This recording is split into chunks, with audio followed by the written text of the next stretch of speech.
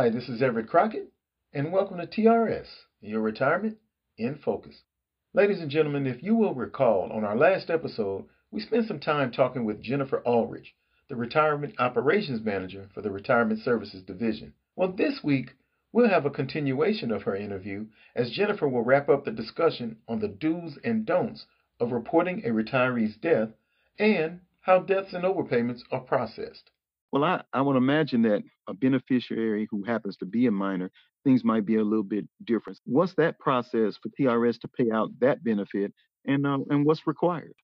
So for our minors, we ask that a legal parent or guardian, fill out the paperwork and sign on behalf of the minor child. We will require a birth certificate of the minor, and we will require identification, and just we need to know how that legal guardian is associated. If it's a birth mother or birth father, we just need the birth certificate to show that. Mm-hmm. We actually had a scenario where a legal guardian was a brother, and the brother had to provide guardianship paperwork from the court showing that they were the guardian of the minor and they could apply for the benefits for them. Now, one thing that the guardians need to understand, once that minor turns 18, they no longer have to have them on their account. Oh. We usually ask the guardians of the minors to set up an account for that child. Mm-hmm. So that benefit is going directly in their account and not someone's personal account aside from the minor. Yeah. And so at 18, they can say, hey, if it's their parent, I don't want my parent on my account anymore, take their name off. And then now we're dealing directly with the adult child. Not the adult child, not the adult child, but well, at 18, I think they're still an adult child. But in some cases, they think they're adults. So, yeah. Yeah. So then, they have the authority to act on the account on their own without needing a guardian to be over it. Okay, so let's go to the other extreme. We've talked about minors as beneficiaries. We recognize also that some beneficiaries are older themselves and need assistance with their affairs. For example, a beneficiary has a spouse who's 80 years old, or a son takes care of her finances. What documentation does TRS require in those kinds of circumstances? If a beneficiary needs assistance with handling their affairs, we always suggest to them, if they don't have a power of attorney, they may want to seek that. And so sometimes we get family members saying, oh, I just want to help them out. And what we do recommend is that they can get a power of attorney document drafted up and get it notarized and send it over along with their ID. Mm-hmm. And then they'll be able to call TRS and act on behalf of that retiree or the beneficiary. But we would need that before we can talk to them. Otherwise, we would have to get release form every time we talk to the individual to release information. So if you have someone that has, hey, I got 5 kids and any kid that's at the house, I'm going to have them call TRS. Mm-hmm. We would suggest, instead of having to go, through all those steps, just send us a power of attorney document, Mm-hmm. or you can sign a release form so that we're authorized to release information to a certain individual that they designate. I see. That's definitely a better avenue to go. All right. Yes. Let's move on to the last section for the day. Probably not the most exciting subject, but let's talk a little bit about deaths and overpayments. Jennifer, you mentioned obituaries earlier. Can you tell us about the process of viewing obituaries, and for what purposes does Retirement Services use them? Sometimes we get a call, or we don't get a call. We also have a third-party vendor that processes a death search for us. So if no one has reported a death, then they indicate to us we've got a person with the same Social Security number and the same name and the same date of birth that is showing up as deceased. When we look at the obituary, it kind of helps us identify a couple of things. Honestly, it tells the story of this retiree. It tells us, one, if their primary beneficiary is living, two, what are all the family members that are involved. So someone with a common name, like Jane Smith, Mm-hmm. there are a lot of Jane Smiths in the world. And the only way we can identify if this is our Jane Smith, maybe through their obituary, identifying specific family members that are also located on our file or any applications that the retiree had on file with us. So it kind of helps us to see. Most of the time, we'll figure out if a primary beneficiary, such as a spouse, is still living or not. Mm-hmm. An obituary will say that they were predeceased by their, loved one of Yeah. 50 years. Yeah. And then that lets us know before anyone even tells us that, hey, our primary beneficiary is also deceased. Or it could be another loved one. It could be one of their children or a sister or a mother that they leave. That obituary kind of gives us the clues and kind of points us in the right direction to make sure that we are properly deactivating the correct account. We do have instances sometimes, and one funny instance we had a retiree. We didn't know this, but he was a twin. Oh. And he came up on a death search report. His social security number was one number off from his twin. So we absolutely thought that our retiree was deceased. So we got a call from our retiree and he said, this has been happening to me quite often. And I've been having long conversations with Social Security. That's actually my twin brother that passed away. Oh my goodness. That I think one was like John and one was like Jim. And it was where that some people would say, oh, that would be the nickname for our retiree. And so we actually deactivated his account, but once he called us and let us know that, hey, I'm a twin and this has been happening often, we restored his account immediately. But that happens. And so when we're looking at obituaries, that would be an indicator that this person was survived by a brother. That could be the name of our retiree or beneficiary. So that obituary gives us a lot of clues. One thing you mentioned there, which is very common doing data entry, not saying that happens a lot at TRS, but anywhere. And even as I type, sometimes you miss the digit 2 when you hit the digit 3 or vice versa or something like that. So that one digit being off in the SSN could cause a lot of headache for our retirees or in particular for our staff. So very important to be accurate as we enter what we should be entering. Okay. Relative to fraud, Jennifer, how often does TRS encounter it? As it relates to fraud, we don't encounter it that often. With fraud, we look at it as someone that their purpose is to take benefits that they know don't belong to them. Now, we do overpay benefits, and that is due to the fact that when someone reports a death, if it's not timely, we've already have our schedule on how we pay benefits out. So for kind of an example, if someone passes away on the end of the month and we pay benefits on the first business day of the month, if they don't let us know until the middle of the following month, we've already paid the benefit for that month. And we have some of our customers, they don't believe that they have to fill out paperwork. They just know that their loved one told them, hey, you're going to get a benefit from TRS. So they don't ever call to report. And unless we get notification that this person passed away, we may continue to pay the benefit out. And so it's not that the customer, their intent was to defraud TRS. It was just a lack of knowledge. So one of the things that I hope that I really want to convey to our customers out there is if our retirees pass away, it is important that we get notified in a timely manner, because those benefits that are overpaid that aren't due to that retiree, they all have to be paid back to TRS. Wow. I've heard stories of, blatant fraud where individuals have known that someone has, passed away and they knew they passed away, and yet for years and years and years continued to collect all kinds of payments, Social Security, retirement, and the such. So I know that's a big category, and I know it places a strain on, companies' resources to have to research it and do what you have to do to recoup it. What is an overpayment? And how does TRS recover overpayments? So an overpayment, we have 3 departments within the Retirement Services Division. A large part of our overpayments come from the retired death section, and they're just basically when we are notified after we've paid a benefit the month after the retiree passes away. If we're not notified in a timely manner, we're going to continue to pay those benefits.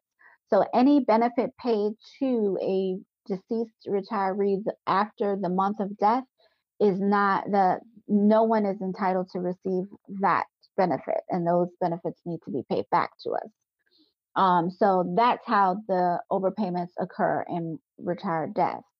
In the return to work department, overpayments are incurred for two things. Either they're out of compliance with Georgia law and the return to work guidelines, or they have disability retirement, and they return to work. They're only allotted a certain amount that they can make, and they can't go over their salary limitation. And once they go over it, then that's when overpayments are occurred. And if they are out of compliance with Georgia law and the TRS return to work guidelines, then that's when overpayments occur in that area. And finally, in our master payroll section, if a person, let's just say for instance, they're getting a paper check, and we're hoping that people aren't getting paper checks anymore, but if if they're getting a paper check, and let's just say, as of late, the mail has not been our friend, it comes maybe a week later or 2 weeks later. So you waiting on your payment and it doesn't come and it's a week or two late, then you call TRS and say, hey, I need a replacement check.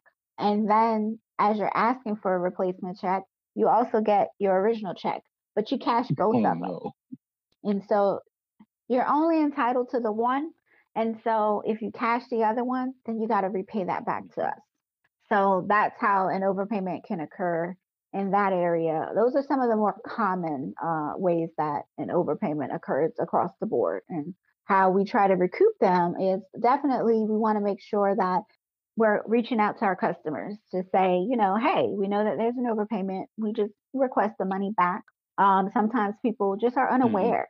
They're just unaware. Well, I'm sorry. I didn't know that payment was due back to TRS, but let me just go ahead and take care of that. And other people, they spend the money with no intention on giving it back. I had someone recently, they shared an account with the retiree, but since the retiree passed away, they removed that person off of the account.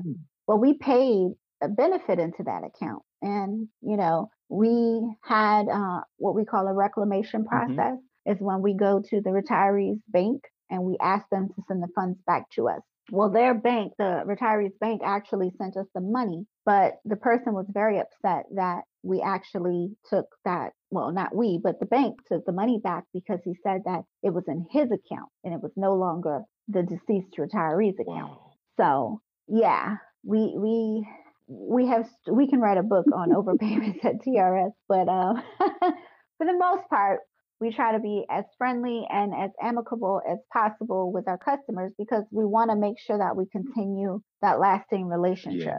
But we also want to make sure that we're preserving the fund for our future educators, which could be their family members. So it is important that we get all those overpaid benefits paid back into us to make sure that our fund is sound for the future. Wow, that's great. It's good to look out for the future and maintain the integrity of all that we do and for those whom we do our work. So, all right, well, we're getting down to the very last question here. Lastly, do you have any tips for our members and their beneficiaries as it relates to receiving payments?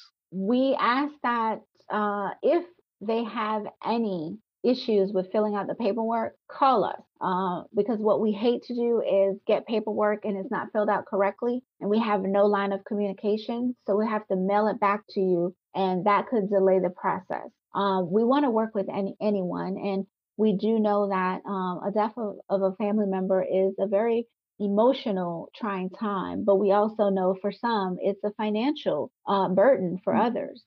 They may have lost their spouse, which they have lost half of their income. So we know that they have bills to pay. And so we want to make sure that we do everything to accommodate them as best we can. So my suggestion is if anyone has questions about our process or whatever, definitely give us a call. We're more than willing to help. We have specialists and people on our team that, we get calls every day. We walk them through the process of their paperwork. And currently we're trying to get a better way to get documents to us a little Hmm. faster. And hopefully that'll roll out really soon, because we know during this time it's been hard for people to get out of their house, and people that don't have access to a computer or a fax machine or anything like that. And it definitely, with the way the mail is going, it could delay, and those things are out of our control. But we definitely would try to do the best we can, but we just got to know, if we don't know. There's a lot of times we have calls where people are upset, and we look and we're like, well, we weren't aware of, your situation. Now, once we're aware and we know, we're going to do everything we can to help you out and try to speed the process Hmm. along. So definitely report the death as soon as possible. And that'll avoid any overpayments and us having to retrieve money back, or having someone to pay money back, especially if it's money that they don't have. Provide us with a death certificate. That always helps. Once they call in the death, the call center agents usually tell them to send the death certificate as soon as possible. Anybody that's applying for benefits, we are going to need that in order to approve the application. So just make sure deaths are reported timely. If they have any questions about the forms, call our office and we'll be more than willing to help them. We really appreciate it. I Mhm. cannot believe time sure flies when you're having fun. And Yes. they're taking the time to share. Good. I'm so Yes, happy. ma'am. On the road to retirement, one of the most important decisions you can make is who will receive the benefits of your retirement account beyond your lifetime. With Teacher Retirement System of Georgia, your beneficiaries are not decided by documents like wills, divorce, decrees, or marriage certificates. Rather, they're determined only by the beneficiary information on file at TRS when you pass away. Therefore, it's critical that you designate at least one primary beneficiary and one secondary, as well as routinely update your TRS beneficiaries to reflect significant life changes, such as divorce, marriage, births, and deaths. Reminder, beneficiary designation completed with HR does not transfer over to TRS. This includes changes during open enrollment. Also, keep in mind that if you don't have the right person or persons on file, it can lead to costly legal problems and unnecessary frustration. Likewise, if you are the beneficiary on file at the time of a retiree's death, it is imperative that you notify TRS as soon as possible. That's why it's so important that you designate your beneficiaries now. The good news? It's easy to do. Simply log into your TRS account and visit the Designate Beneficiary section to complete the form. And as always, we're here to help you along the way. So here's to good planning and to the road ahead. Wow, 1982. That is when Rick James released the song you just heard. Even then, in his own unique way, he stressed the importance of money and knowing the worth and importance of one's own money. Stay tuned. When we return, we'll be joined by Evangeline Griffin, talking about what else? Your money. Hi, this is Everett Crockett.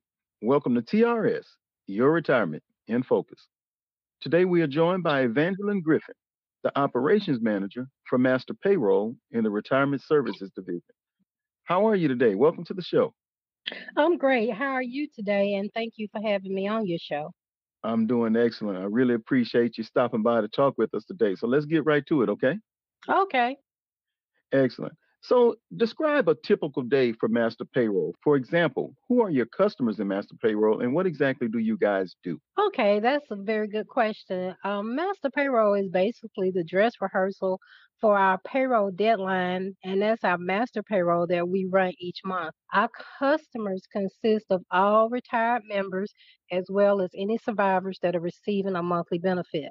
We do about 14 to 15 processes.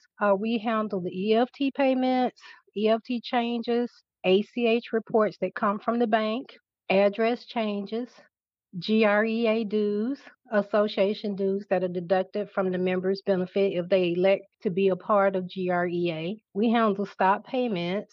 We also process levies, bankruptcies, income verifications, general inquiries, beneficiary changes.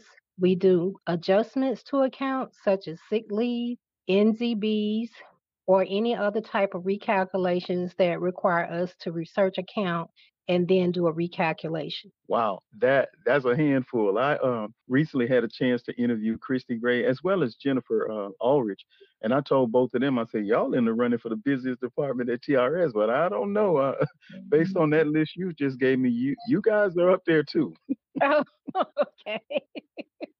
So So let me ask you, is TRS's benefit payroll entirely done by way of electronic payments or are there other options? Well, currently we're 99% electronic, and 1% of our payments are paper checks.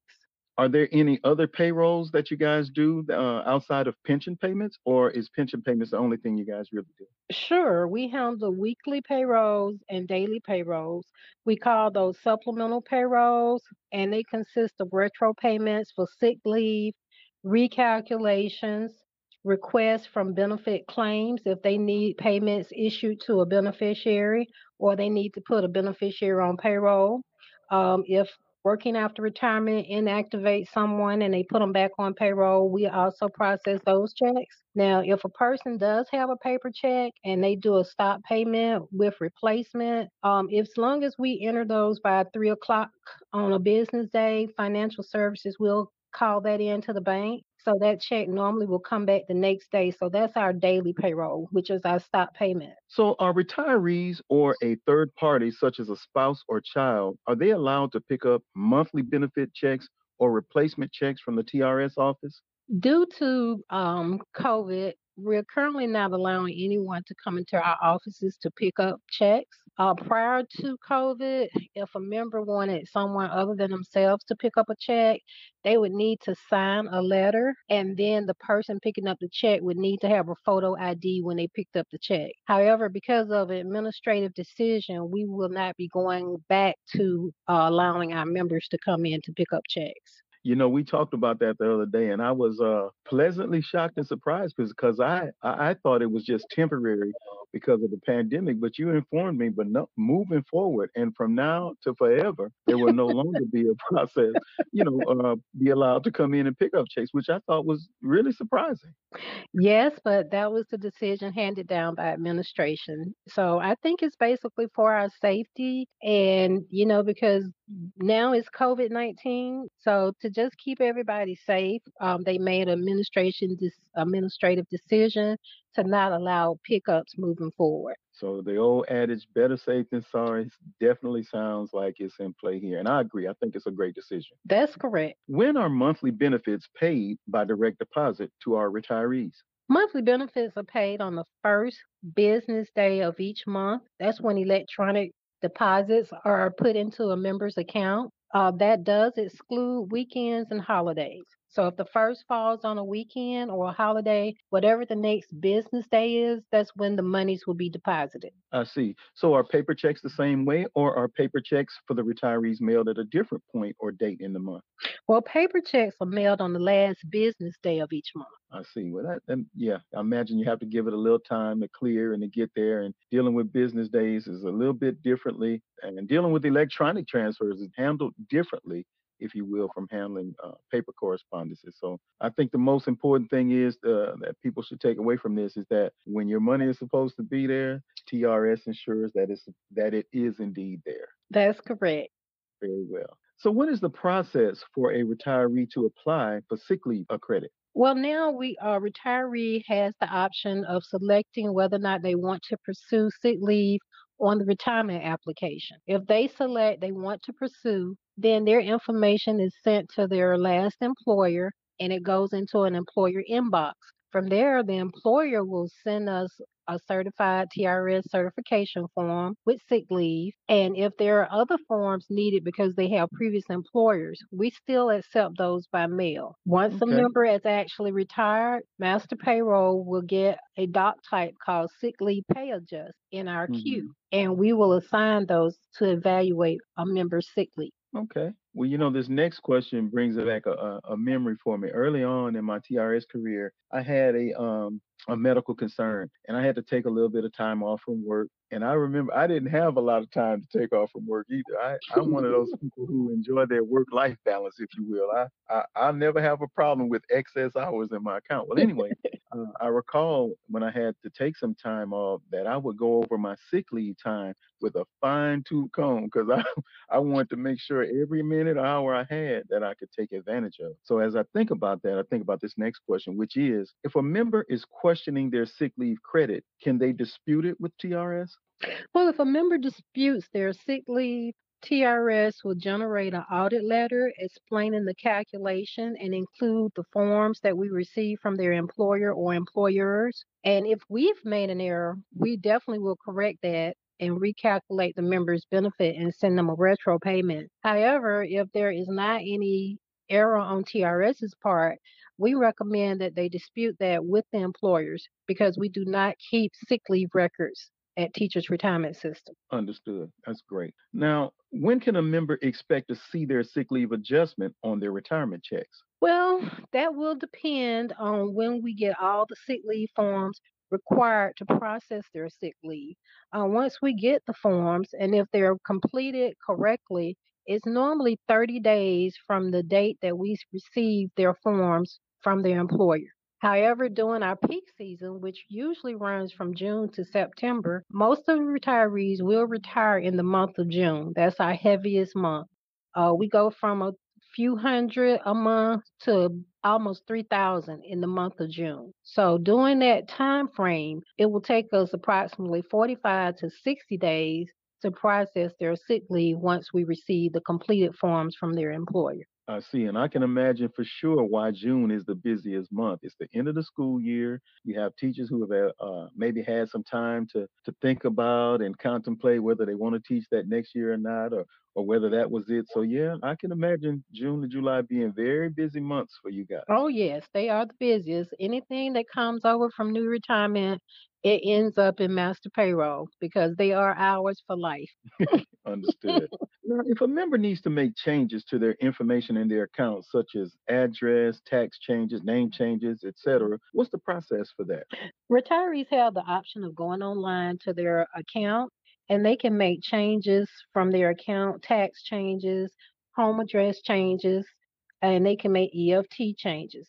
If they don't have access to a computer or online services, they may call our call center and they will update a home address as long as the member can identify themselves properly. Also, they can request from our call center forms to update their taxes or their EFT. Okay. And what would be the procedure for a retiree to change their name due to marriage or in, worst case scenarios, a divorce? Okay. If a retired member wants to change their name due to marriage, we need a photocopy of their marriage certificate or either the marriage license, along with a signed letter of how they want their name to appear on their account. In the case of a divorce, we would need a copy of the final divorce decree. And in the divorce decree, it should state that the member is able to restore back to their maiden name. Otherwise, we can't really make that change because it has to be a legal change. I see. Yeah, we want to make sure all the I's are dotted and all the T's are crossed, and we want to be sure we are in compliance with anything that we do. Oh, So that's I correct. understand that. Okay, so what type of recalculations does Master Payroll handle? We handle the sick leave adjustments to a member's account. We handle in the case that we have a revised TRS Form 8 from the employers, we handle those type of recalculations. If we are researching an account and we determine that is something wrong with the plan or the beneficiary, we will also do a recalculation under those circumstances. So there are various reasons that we could do a recalculation on a member's benefit. I see. How does TRS recalculate the benefit and why? Well, the why is because we receive additional salary information. Sometimes members do dispute some contributions that have or have not been reported to TRS. The employer will send that information in to member services, and sometimes they will alert us that the person has additional contributions that have come in. So we need to recalculate the benefit, and we'll get an internal route letting us know that additional contributions have come in. Or, like I said, the sick leave adjustment forms, we process the sick leave and that creates a recalculation. And then, in the event that there is a plan change error or a beneficiary error or something was data entered incorrectly, then we will also do a recalculation to make sure we're paying accurate benefits to our members. That's excellent follow-up information. I'm glad I did follow up and ask that question. Well, you're welcome. So listen, Oh, thank you. Can a retiree who lives outside of the United States have direct deposit with TRS? TRS is currently not able to handle international banks outside of the United States for EFT deposits. What a member can do, it always has to be some type of workaround. They could open a bank in the United States, and once we wire the money into that account, they could get that money transferred to whatever bank in whatever country they're in. Right now, unfortunately, if you're not a part of the National Automated Clearinghouse Association, NACHA for short, then TRS does not have the ability to send direct payments EFT internationally. Well, that's good information. I know I'm nowhere near as retiring anything like that yet, but I've seen some pretty good articles about retiring abroad and how it might be a little more financially feasible to do so. So, thank you for that Well, information. you're welcome. So, are retirees who live out of state required to pay Georgia taxes? No, retirees who live out of the state of Georgia are not required to pay Georgia taxes. However, if they are in the state of Georgia and they move to another state, they will need to notify us by either going online, filling out a Georgia form to stop the taxes, or they need to phone into our call center to get a form so that we can send them one. And once we get it back, we will process it and stop their Georgia tax. I see. Well, here's a delicate subject. Can the IRS levy a retiree's monthly benefit? IRS can levy anybody they want to. And unfortunately, that includes our retired members. So, no, we are not above IRS. If we do receive an IRS levy, we are required by federal law to process that against the member's benefit. Understood. And as we stated earlier, we want to do everything we can to ensure that our I's are dotted, our T's are crossed, and that we are in compliance with everything we're required to Yes. do. All righty. What is the process for Chapter 13 bankruptcy court orders? Well, Chapter 13 has to be initiated by the member. And once the court order comes into TRS, we notify the member and adjust the benefit to accommodate the bankruptcy order. And one good thing about a bankruptcy, if you can say that there's anything good about one, if there is one in process or one on file, it can supersede the levy. Wow, that's good information to know, but it's also rare information. You mean to tell me? Do you mean to tell me somebody trumped the And IRS? that is amazing. But yes, that's exactly what I'm saying. Understood. Well, can a retiree change or cancel their direct deposit for their monthly benefits? Members can change or cancel their direct deposit up to the 14th of the month. That's because we need opportunity to process their requests. Now, depending on when our cutoff for the master payroll is, members can still go online probably a little after that date and make changes to affect the current payroll. However, we do request that if it's going to be a paper form, that we get those paper forms into TRS no later than the 14th of each month. Okay. Are there circumstances where overpayments occur in master payroll? Yes, if we receive revised sick leave forms where the member has decided they'd rather be paid out than use all their sick leave time, and that reduces the sick leave, then we would have to reprocess their sick leave calculation, and that can cause a decrease in their benefit. The same goes if the employer has additional days that they didn't report for the member. That would definitely cause an increase in their benefit when we recalculate it. And additionally, new retirement, when they put people on payroll, they're using estimated figures from the employer on the TRS certification Form 8. If those figures are higher than what what the employer had reported, then of course we will owe the member additional money when we do the recalculation. If the salary figures are lower than what they anticipated or they estimated them to be, then when we do a recalculation on the member's benefit, it will cause a decrease in the member's benefit. Okay. What is an income verification and who requests those? Everybody requests income verifications. Income verifications basically verify what the member's benefit is. Members ask us for different types of things, such as their gross benefit, Sometimes they want the net. Sometimes they want the gross, net, and deductions. Sometimes they ask us how many years that they retire on, when were they first eligible, and they need this information sometimes for Social Security, mortgages, or if they're in an assisted living facility, they have to report what their income Hmm. is to their landlord. I see. Yeah, there's always a check. No matter what you want to do, somebody's always verifying something. Your age, your credit score, your income, your address. So it never ends. It just No, never it ever doesn't. ends. If a retiree's check is not showing as deposited into their bank account on the first business day of the month, what should that retiree do, and how does TRS handle that type of situation? Call your financial institution to just ensure that there is not a problem with your financial institution. And once they find out whatever information they need from the financial institution, then they need to call TRS. TRS will immediately put a tracer on the benefit to determine whether or not that payment was deposited or whether or not it's going to be returned to TRS. One thing interesting about that question, we did have a situation, I won't name the financial institution, where they had a glitch in their Hmm. system and it stretched all across the United States. And people were not able to deposit anything in their account and they were not able to take anything out.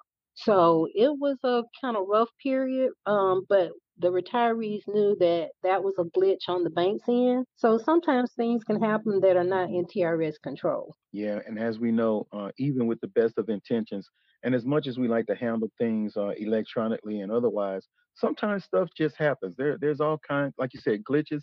Glitches happen. They just sometimes do. And then you have other instances of, you may have hackers and people holding financial institutions and businesses ransom. I read something I won't say what I read this morning, but it was relative to one of the candidates' political website, and even they were hacked. So we realize that stuff like that happens, and I'd imagine for our retirees, it could be a very scary situation, especially if you do like me, you schedule your bills to go out. And I would imagine if my bills were scheduled to go out on the second of the month and my payment hadn't come in on the first of the month, I might be a little bit I think concerned I about would too. that. Oh, man. Can a retiree cancel a stop payment request if the original check is received? It's going to depend on where are we in the process. If we've already submitted their request to financial services, they normally call those in around 3 o'clock every day. So if financial services hasn't called in the stop payment, then we're able to cancel that request. However, if they have called that request in to the bank, then we cannot stop it. So the member will have to return the original check back to us, and then we would get their replacement check out to them the very next business day. Okay. Can an early retirement penalty be reduced or removed if a retiree has enough sick leave credit? If we process the sick leave and it gives them 30 years, then the early retirement penalty is totally removed.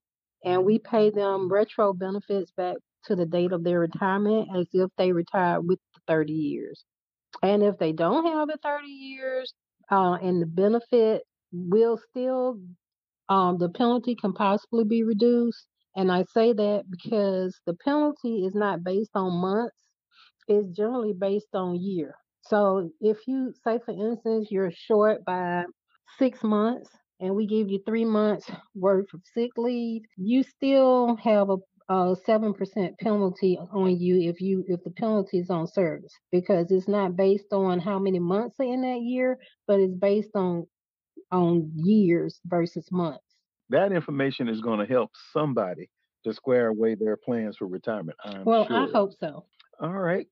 One more question, and I can't believe that time has flown by real quick. But we got one more question for you before we try to wrap up and get out of here. When are 1099-Rs mailed to the retirees? Also, if a retiree does not receive it, can a retiree request a duplicate? 1099-Rs are always mailed prior to the end of January. That is an IRS mandate, and we have to have them out. We try to accommodate our members and have them mailed out at least by the second or third week in January. It will depend on when we receive our 1099-Rs back from our vendor. Once the 1099-Rs come back, we have to pull some of them out. change addresses and different things we have to do to the 1099Rs before we can send them back out. But we generally try, as a rule of thumb, to get them out no later than the second or third week in January. Wow.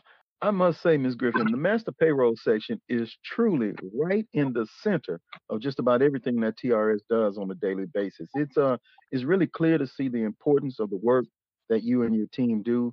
And I just want you to know you're appreciated. I have no doubt by our retirees, but even more so, I appreciate you taking the time to tell us about all the work that you guys do. I had no idea that y'all were that busy. Well, thank you for having me again. And I must say that, there's no I in team.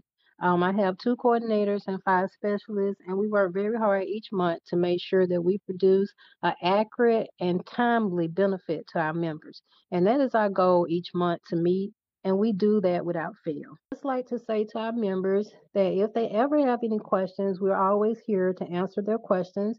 And if they can't get us on the phone, they can always go and make web inquiries on our website. So we appreciate everybody that puts into this system. So we want to show that by giving the best possible customer service that we can. Well said. Well said indeed. Well, thank you again for your time today, Ms. Griffin. And ladies and gentlemen, thank you too. We really appreciate your continued support and listenership of our podcast. Join us next time, Your Retirement in Focus.